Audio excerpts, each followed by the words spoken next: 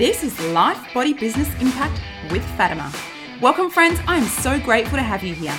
I'm your host, Fatima Ingalls, fitness expert, best-selling author, lifestyle entrepreneur, founder of the Life, Body, Business Fit Systems and co-founder of the amazing Freedom Retreats. My mission is to positively impact 10 million lives, to inspire you to wake up and live from your bucket list of dreams instead of waking up one day with a bucket list of regrets. Get ready to be inspired with weekly episodes and interviews that disrupt your thinking and motivate you to build your best life, body, and business. To change one life is to change many, so come with me now and let's get started with yours.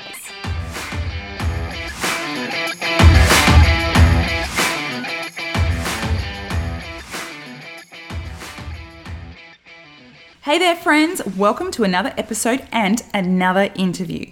Today I'm chatting with Stefanos Sifandos, who is now US based, but Steph is of Greek-Australian background. Stefanos is a passionate coach that's heavily invested in creating a new paradigm of powerful and healthy masculinity. This is a topic I'm looking forward to discussing in this interview. He has worked with men from all around the globe, including elite special forces soldiers, Olympic gold medalists, and some of the best fighters, as in multiple world-class fighters, world champions. Stefanos' methods merge the best of Eastern and Western methodologies and philosophies to promote balance, sacredness, and power in life. And he has also had quite the personal story that we are going to hear all about in this interview, including childhood and relationships and where he is at right now. So some months ago, I was blessed enough to connect with Stefanos via Instagram, and because I loved the message of healthy masculinity he was sharing so much, I invited him onto the show. So here we are. Hey Stefanos, welcome and thank you for being with us today. Thank you for having me. I'm super excited. I'm excited to have you here as well. So why don't we start with a little bit about your journey? So how does a Greek Aussie end up in California?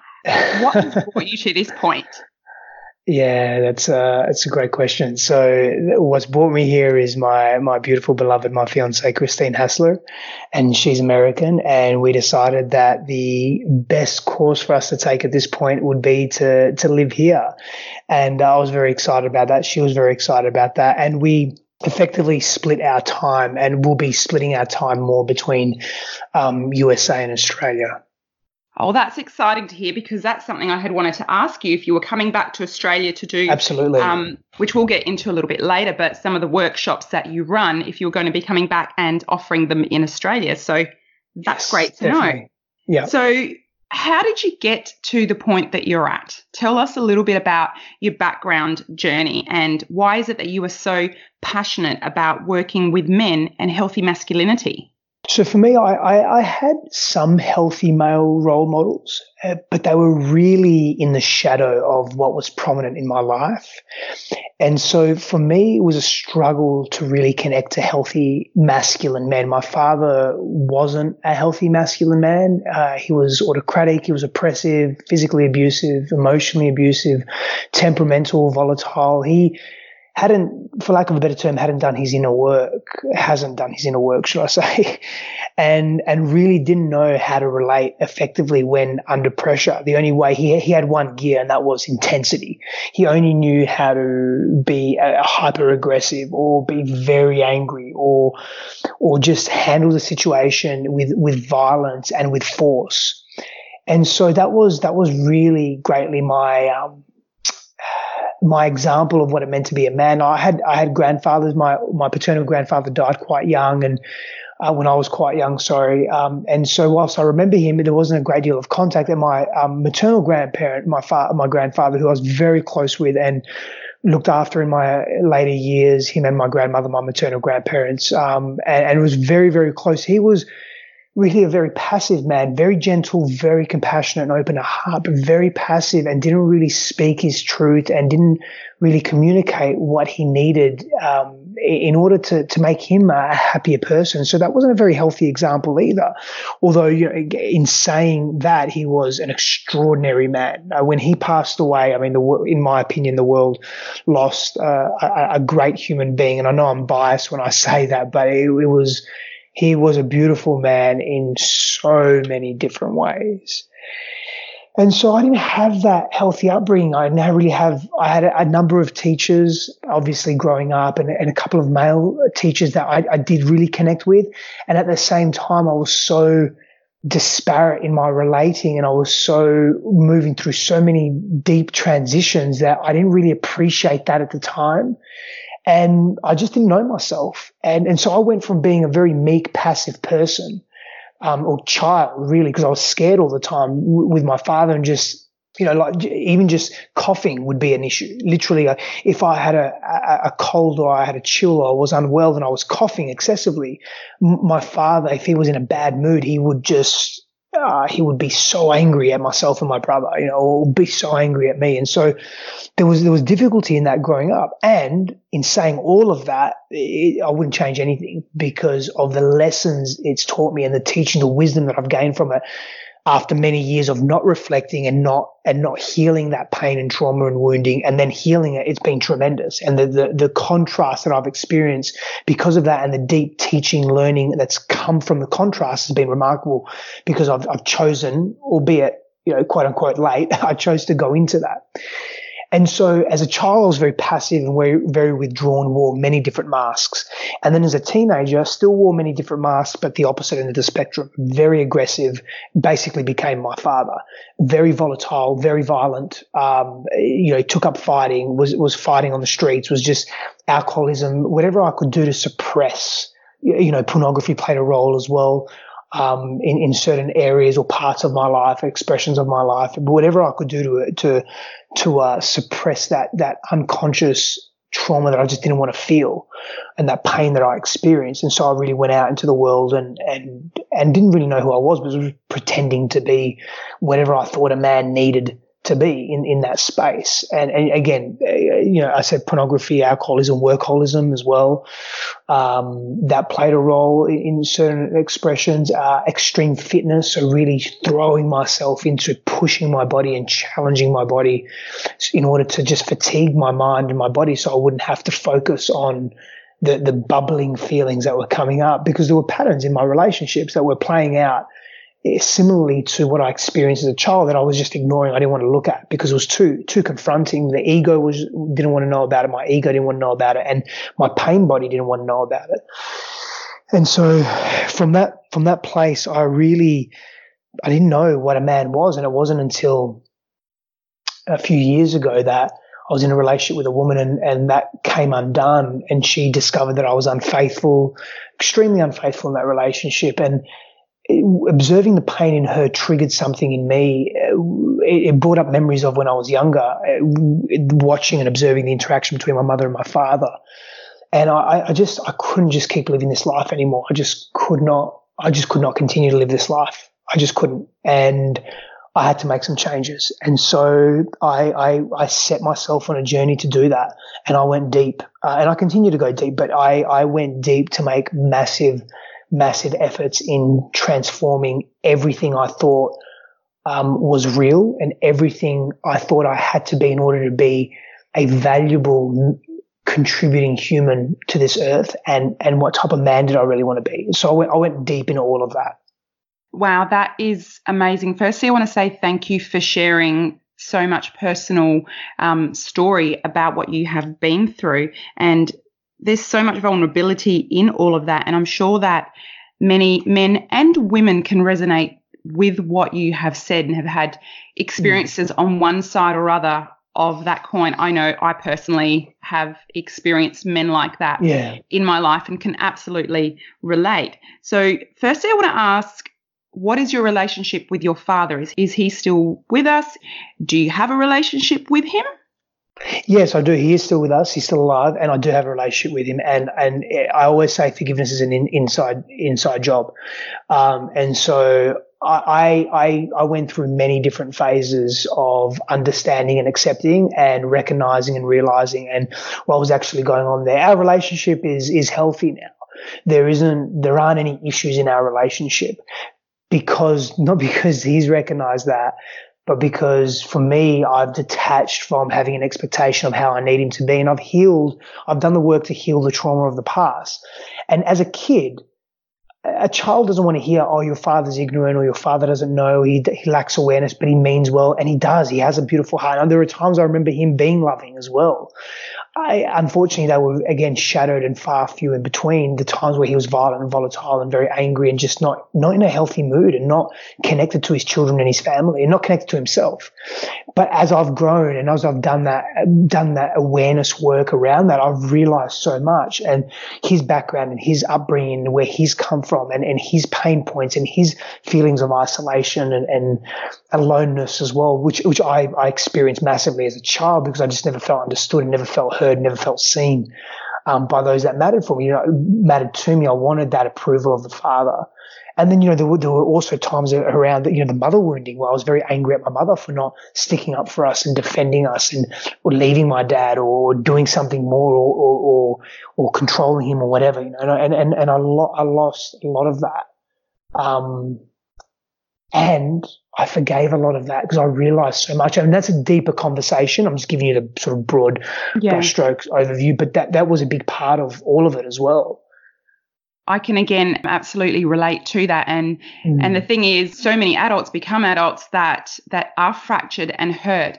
And so many things are linked back to mother and father complex. And part of, you can see through what you've just shared with us, part of your healing and growing and learning journey has been to recognize that and to forgive and to take responsibility for your own life. Because it is true that, most parents, I realize this myself, being a parent and obviously being a child with our own issues, their intentions come from a good place, and there are paradigms. You talk about wanting to change the paradigms with healthy masculinity. Well, there are paradigms that are generational, that are coming down the line. So each and every one of us as adults, I believe, needs to step up and decide to take responsibility for where they are at in their life and stop the blaming of the parents. Because at the end of the day, most parents, not all, have done what they've done with the experiences that they've had, with the programming that they've had, but usually coming from a good place, even with all their messed up mistakes. You talked about validation and wearing masks as a young person.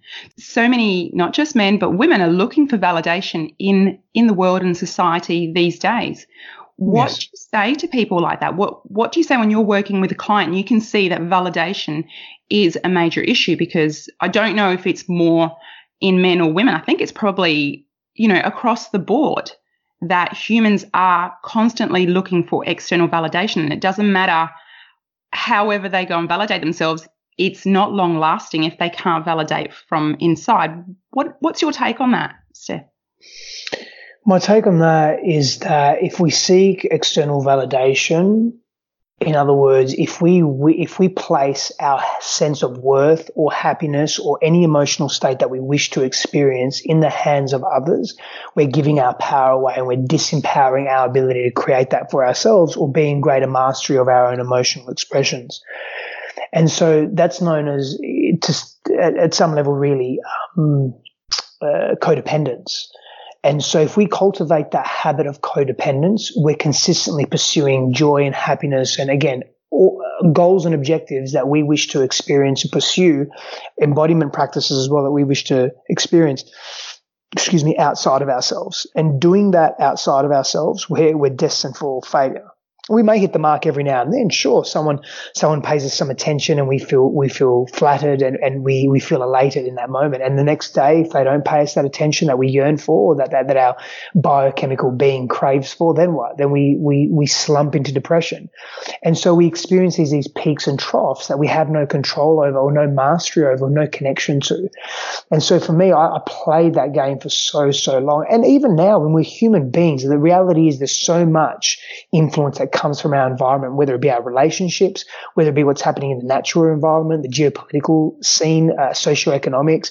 I mean, it'd be very difficult for most people to be completely bankrupt one day and the next day have $1 billion in the bank and not have an emotional response or reaction to that. It's very few people are going to say, oh, well, that's good. I'm okay with that. I'm bankrupt today. I'm okay with that. I've got $1 billion in my bank tomorrow. I'm okay with that. I have loving people around me.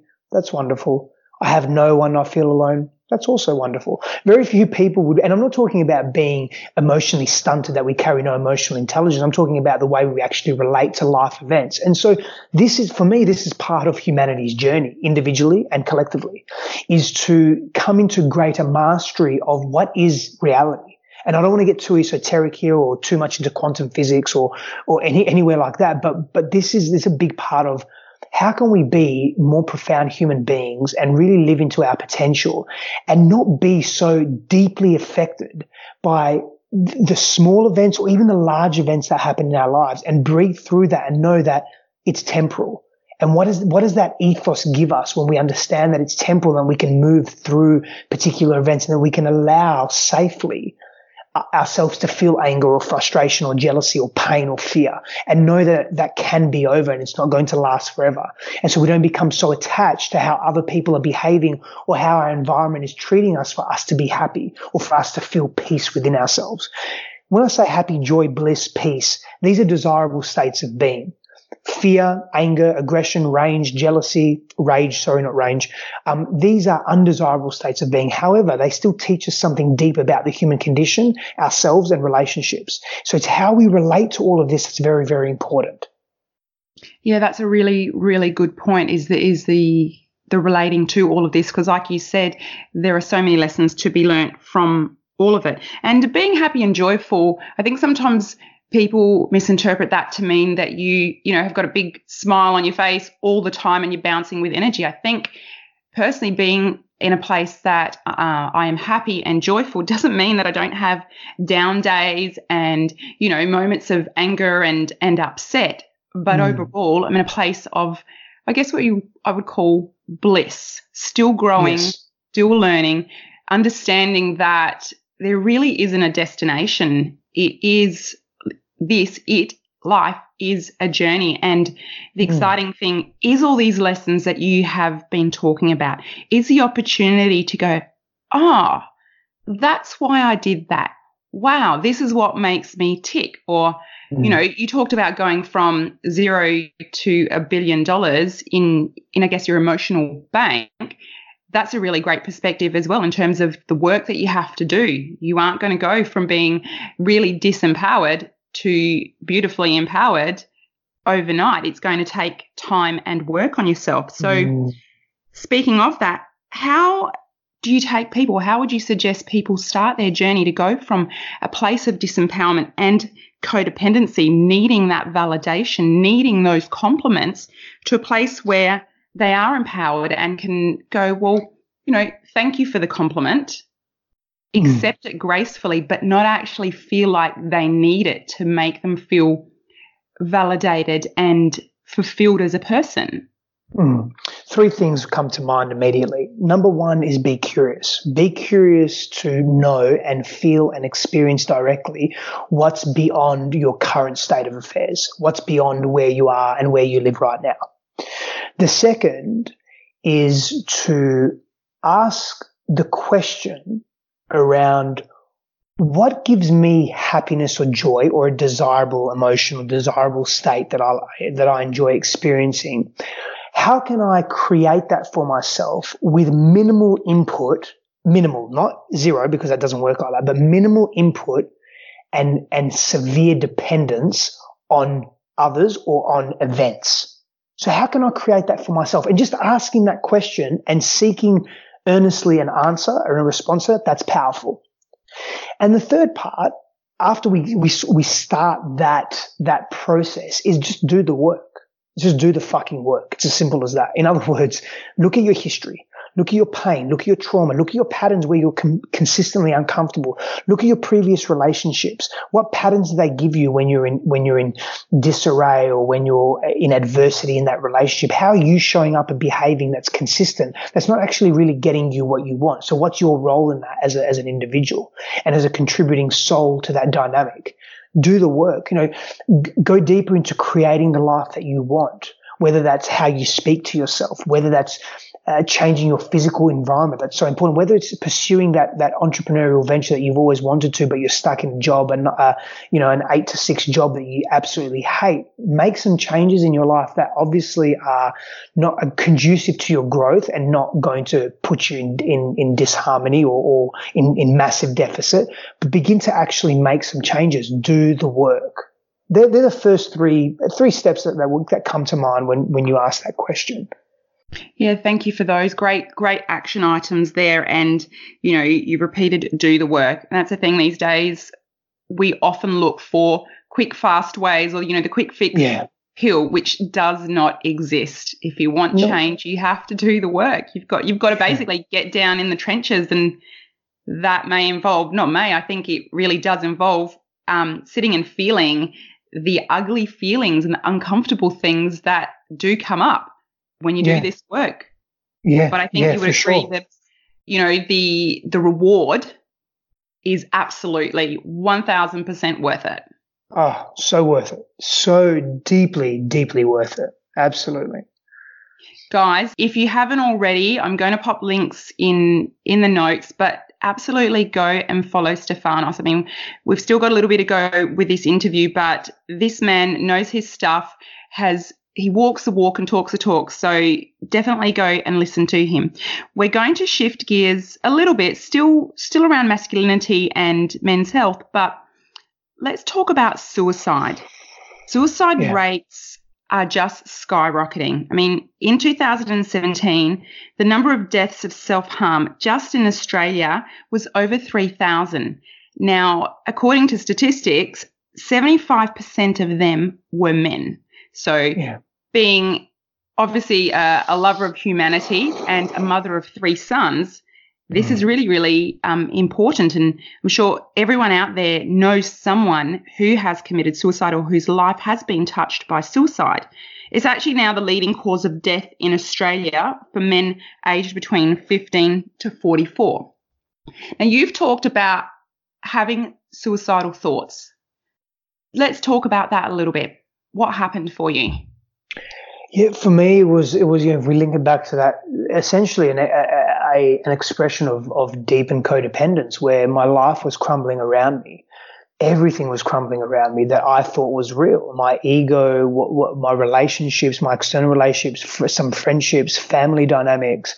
I was going deeper into revealing the pain and the trauma. I was coming face to face with this pain that I'd suppressed for 22, 23, 24, 25, 27 years, 28 years, just intense suppression. And I felt my life was completely out of control. I thought I was losing my mind, literally, and I was losing aspects of the mental constructs I'd created around my reality and who I was. And so the pain around that, the feeling around that, as I was choosing to expose myself to such deep pain and such deep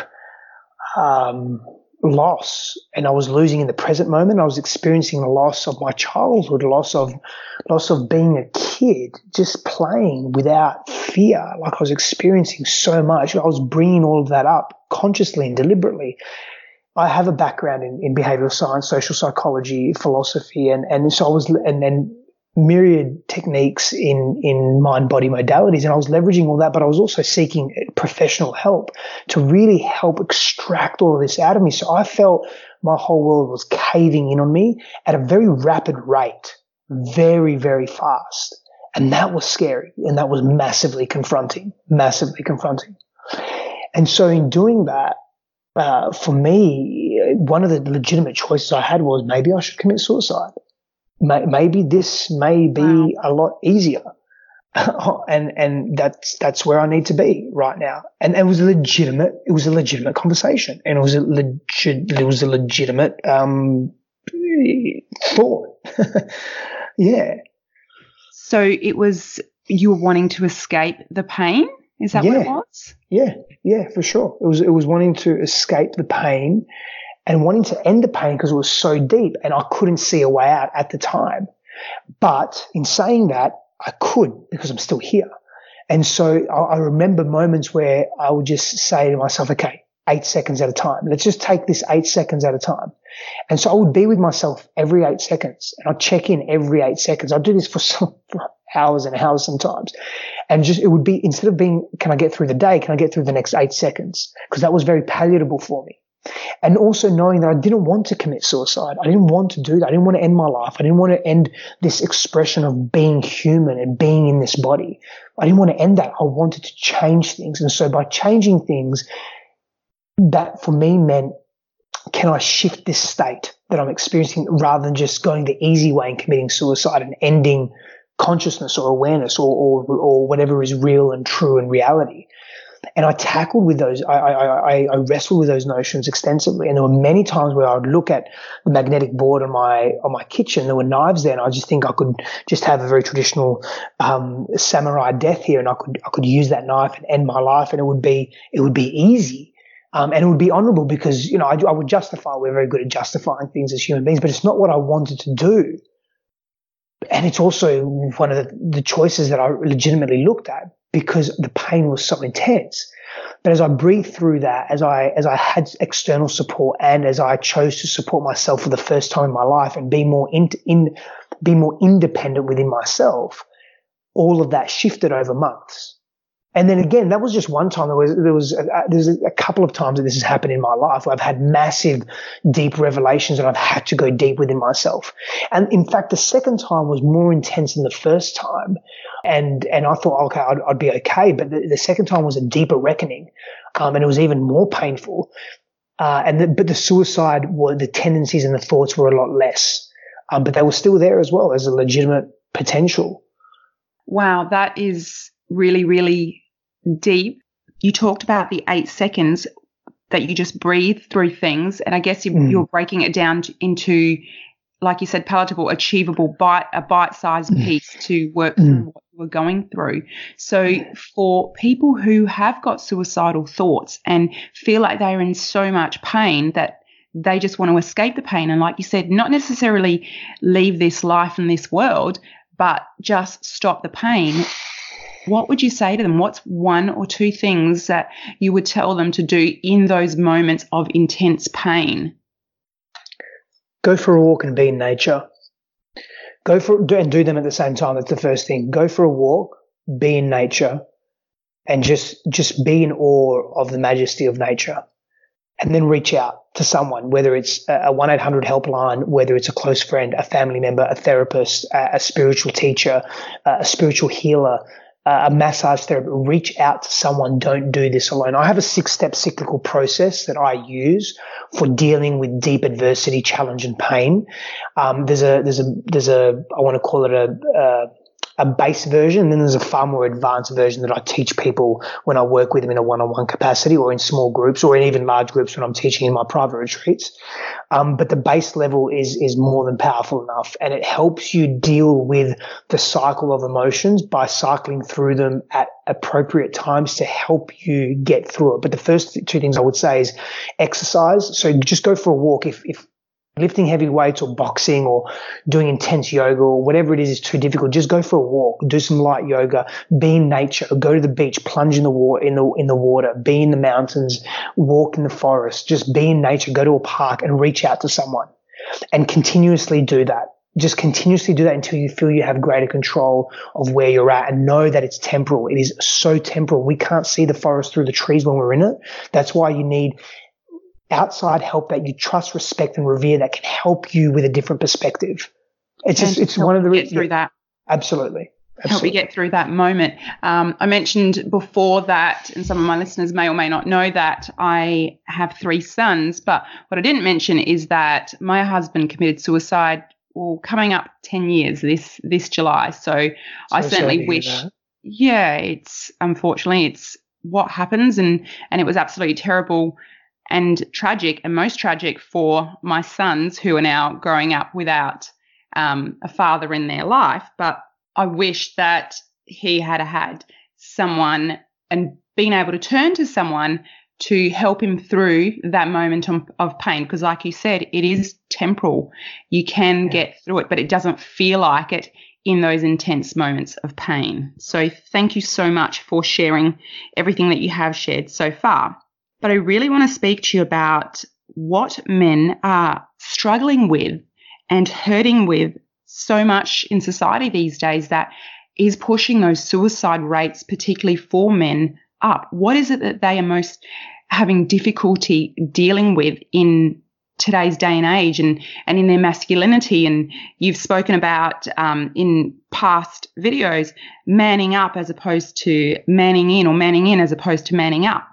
Can you talk to us a little bit about that? I've got just on that note, I've got an epic video coming out on that. I've been working on it with my editor. It's really cool. I'm really excited about it on the concept of manning up and manning in, and then I'm going to expand on that in various capacities. But I just want to make mention to that. But really honouring your question here, and this is a big issue. So I have a private Facebook group. There's about 1,500 men in that, and it's a very active private Facebook group just for men. And some of the biggest problems and issues that men are facing, I'm going to go through it now, is not aging. Number one is a big issue where they're aging and they're feeling really disconnected. And these all tie in together. So they're aging and they're feeling disconnected from society, their family, themselves and their bodies. And so aloneness, loneliness, isolation is a massive issue. Men not feeling they have anywhere to go to speak to share themselves, to speak about their sexuality, to speak about their desires or their needs, to speak about their pain points, to speak about them not being treated well, to speak about this aggression or deep anger that they have within them, like all of that. There's just so much pain that they're experiencing around being alone and not having someone or a group of men or a group of people that they can speak to, not being understood. That's a massive issue for men. Rejection's a big issue for men as well. And humiliation's another one too. Abandonment. Men feel abandoned, and that ties into that aloneness, isolation. And there's confusion in masculinity in today's times. Men don't know who they need to be and how they need to be. They feel if they're too much in their power, and not every man feels like this, of course, but so many men, if they're too much in their power, they're being oppressive and they're being abusive, or they're being subjugating, or they're being they're not being respectful. And so men need to find a way to be powerful and not be subjugating, and find a way to be powerful and not be autocratic and controlling, and step in their power. Power is one of those words that we have an interesting relationship with as a collective, and I'm generalizing a little bit here, but for most time when I would use the word power and mention it in my writings and so forth, in my musings, some people just do not like it. They cannot handle that word power. They feel, and because it's tainted, that word power is tainted. And so we have to redefine our relationship to power as very, very important, very important. Yeah, that was all really wonderful. I know you've spoken about the word powerful and for men not to be controlling. It must be so difficult these days because I guess the rise of femininity and women stepping into their power, that men are wondering, I think, how do they fit in this new world of women being more in their own masculine power, and sometimes a little bit too much. I mean, I know I, for one, have been in a masculine energy for quite a long time because I felt like I had to be, and it was intimidating for some of the men that would come into my life because as the sole provider and protector of my 3 sons, I felt like I had to be strong and have a show of strength. So how do men navigate this world and their healthy masculinity? How do they work that out? By being curious is the first step. being really, really curious and wanting to be the best version of themselves and not being passive. I mean, just because women are stepping into their power, why does anyone need to be daunted by that? That's a beautiful thing. That's complementary to us. If we see it that way, if we take a perspective that way, I mean, even saying us, there are distinctions between men and women. I'm a big advocate of men and women being different, and there's nothing wrong with that. Men's brains are wired differently to women's brains and vice versa. Our biology is different. Our hormonal profiling is different. Our cultural inputs, to some degree, how we perceive culture and how we're treated in society, depending on where you go in the world, is different. And there's a great deal of sameness that occurs within the human condition as well. We generally feel the same. We share very similar and the same emotions and feelings. We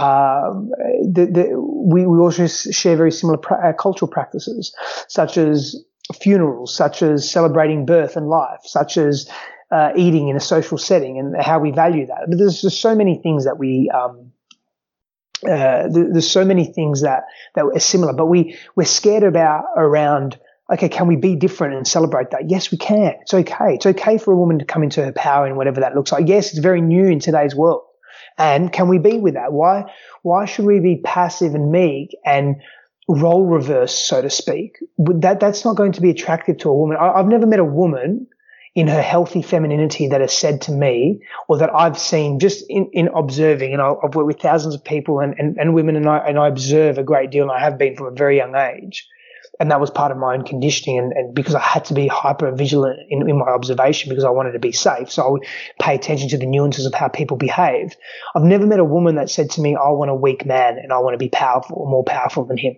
Never met a woman in her healthy femininity that has said that. And I've never met a man in his healthy masculinity that doesn't advocate for the women in his life and for his woman. And when I say his woman, I don't be talking about ownership. That's another thing that we have a problem with. So I'm in a relationship. I'm her man. She's my woman. Do I own her? No. Do I own her actions? No. She's a sovereign, autonomous being. I support her as she supports me. We encourage each other. If she were to do something or act in a way that didn't serve me, I would have a conversation with her. I would be very direct and clear in that communication, as she would be with me. And just a couple of side notes. And so, as a man, what a healthy masculine man wants the women in his life to be in their power, because he knows very clearly that when that tribe and that community is empowered together, everyone's growing. That's what healthy gender dynamics is really about. It is more collaboration than it is competitive. Competition exists, but it exists at a healthy level to promote the group's interests, the tribe's interests as a collective, and to better ourselves as individuals, to challenge ourselves through support and through being challenged so that we can grow. Yeah, all wonderful points. I do agree, there are some similarities in us as humans, but there are also differences that should be embraced between men and women, and I guess communication and that respect. You said, she's your woman, you are her man, and that is okay, as long as I guess it's coming from a place of loving and respecting each other and communication and maybe removing some of the ego that seems to plague our society these days and cause havoc. For women, what can they do to support their men in coming into their healthy masculinity? What's a way that they can help them embrace that masculinity? I think the most effective place is non-judgment. And so here's something that's really interesting. Hypocrisy exists for a number of reasons. One of the reasons hypocrisy exists actually is to fuel our growth and expand ourselves and move from an old state of being into a new state of being. And so let's assume I'm learning something new. Okay, at the moment, I'm really deeply into Joe Dispenza. And I have been for many years, but more so lately. So I'm learning new information. I'm a fan too. Yeah, big fan. So I'm learning new information from Joe. And as I'm applying this information in my life, old constructs and old parts of me are still attached to old ways of being. So I'm overtly stating, wow, this, and that. And, I'm talking about thoughts, I'm talking about feelings, I'm talking about electromagnetic signatures, I'm talking about coming together and being cohesive and focusing on the future self and embodying the future self in the present moment. I'm just giving you some ideas of what Joe would say. I'm paraphrasing to some extent. But then parts of me are still living in the past. So I'm being hypocritical. I'm saying one thing, sometimes doing it, but then other times I'm doing the opposite. And so we get slandered for that. We get slandered. Bear with the story for a moment. This will make sense in a second if it isn't already. We get slandered for being hypocritical. And I have a bit of a different view on that. And I'm like, if we could just take a breath and just pause for a moment and see beyond what's happening, just like if you're on the freeway and someone's racing past you and you start swearing and carrying on and thinking, what's this person doing? They're going 160 kilometers an hour. It's ridiculous. It's too far. What if they have someone dying in the background? In the back seat, sorry. What if their wife is pregnant? We don't know. We take for granted the prima facie associations that we make. We think what we see is all there is and that's it. But there's so many more layers to what we only see through our physical senses.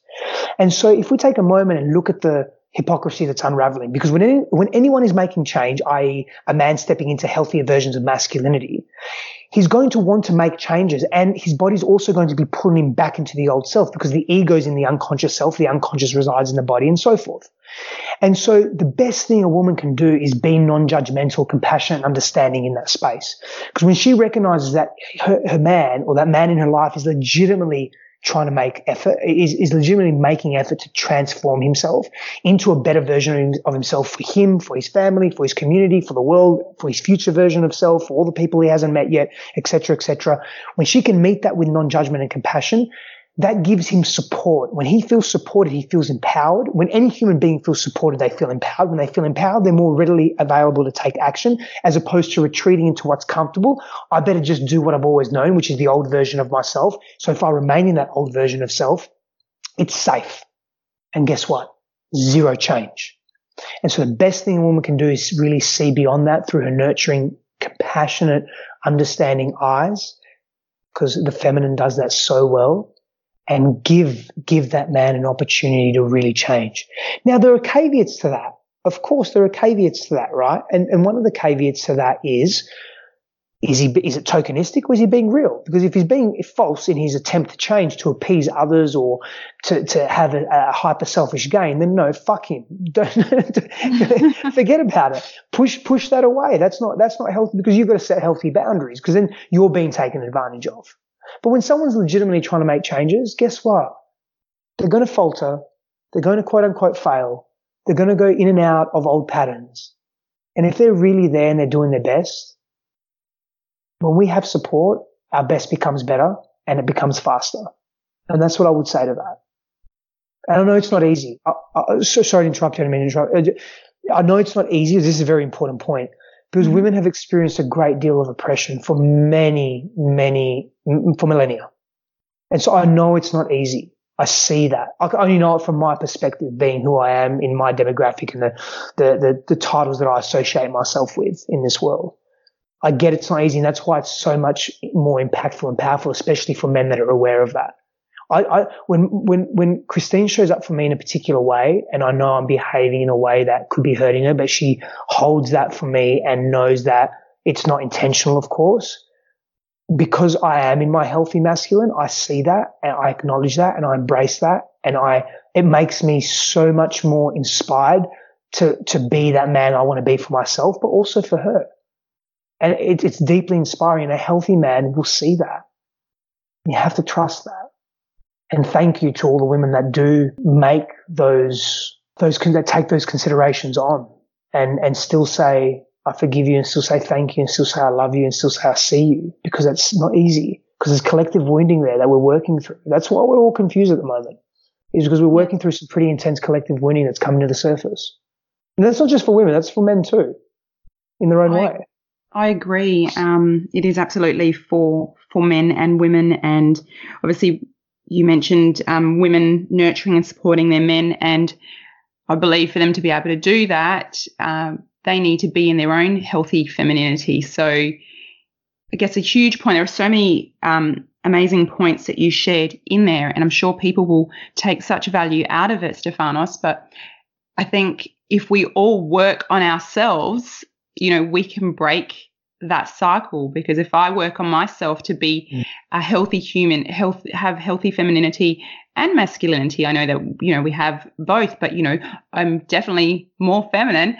I'm able to change the way I raise my sons so that hopefully they will be able to step into life as adult men, having more of a healthy relationship with their own masculinity, and therefore be able to be in relationships or be there for women who need that same sort of thing.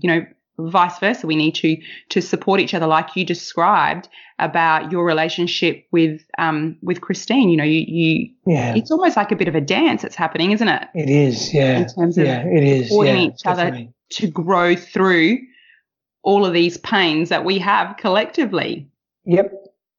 I really believe that. It is a dance, and it requires patience. So much patience. So much.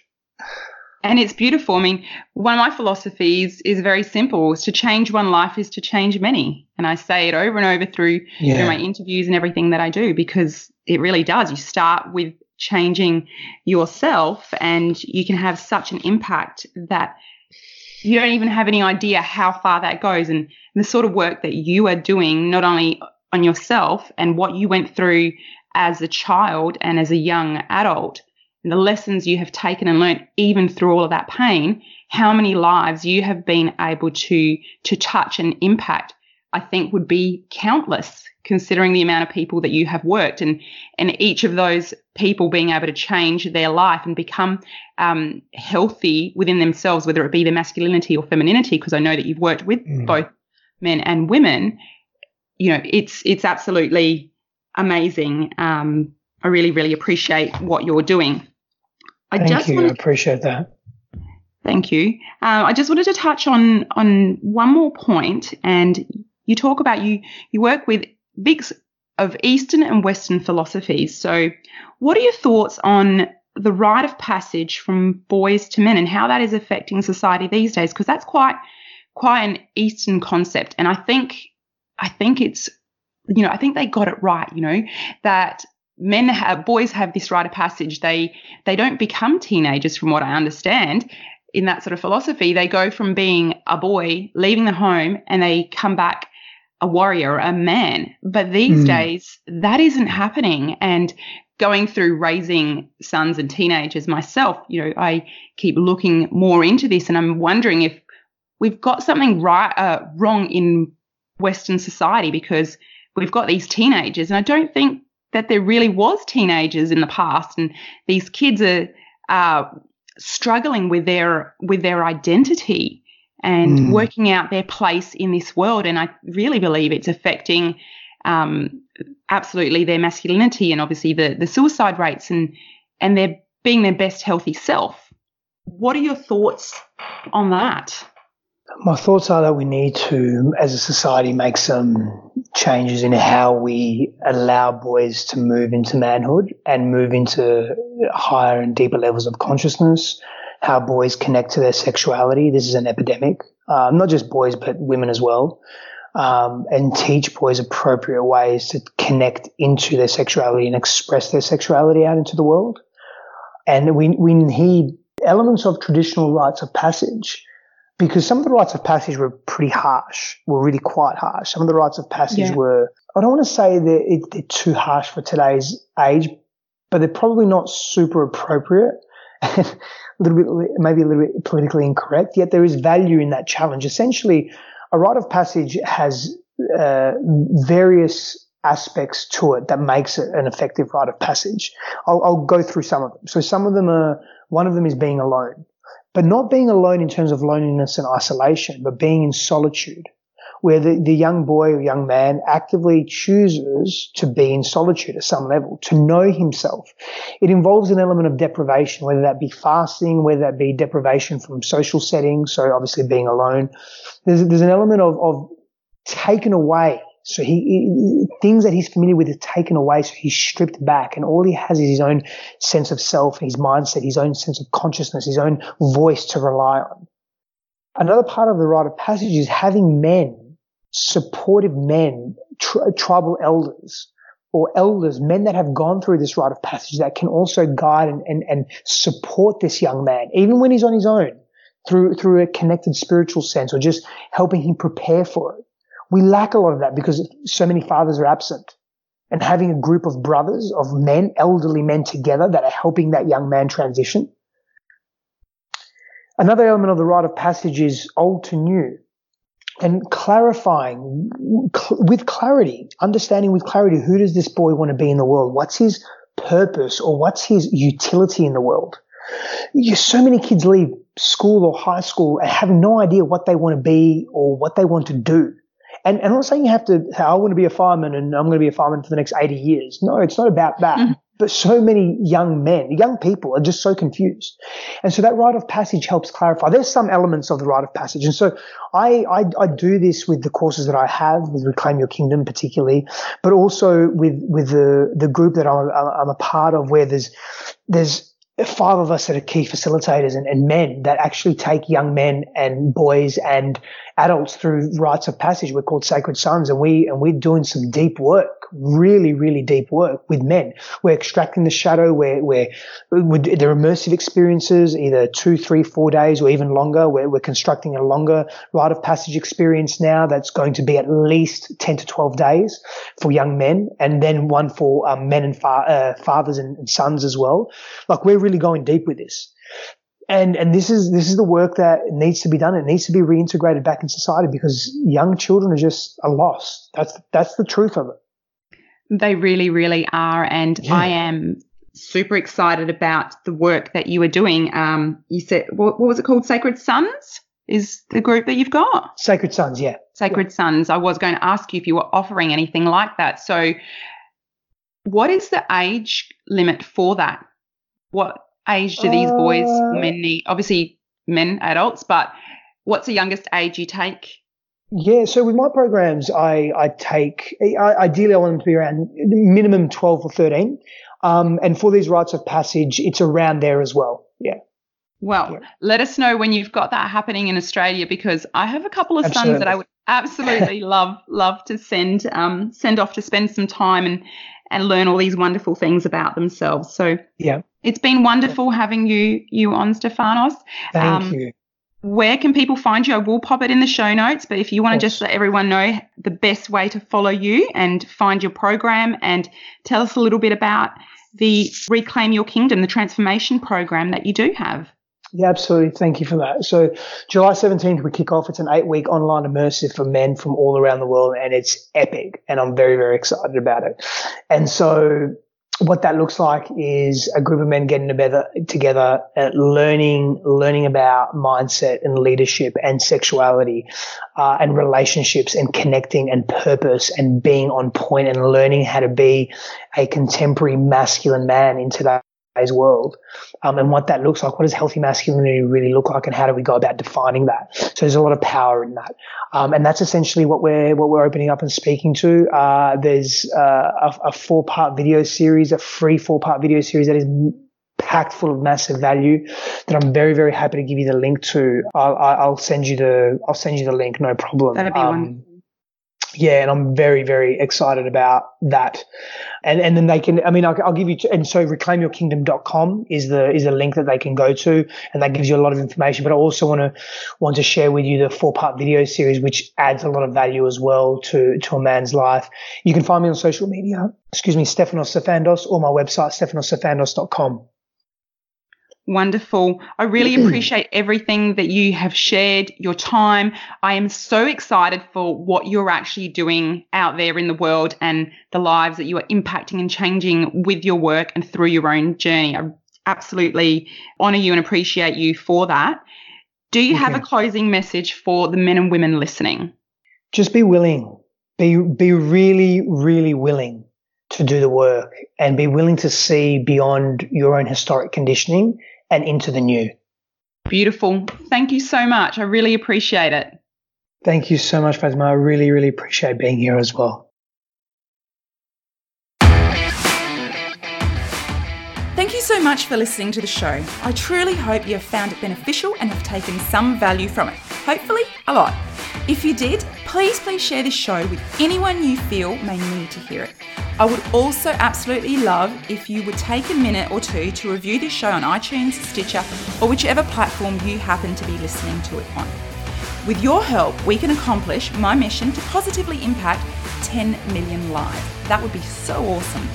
Now, if you want to connect with me or my guests on other platforms, or if you want to send me an email with questions or ideas of guests to interview, please check out the show notes. I am so incredibly grateful to have had your time today, and I can't wait to have you on the next episode. Have a great day.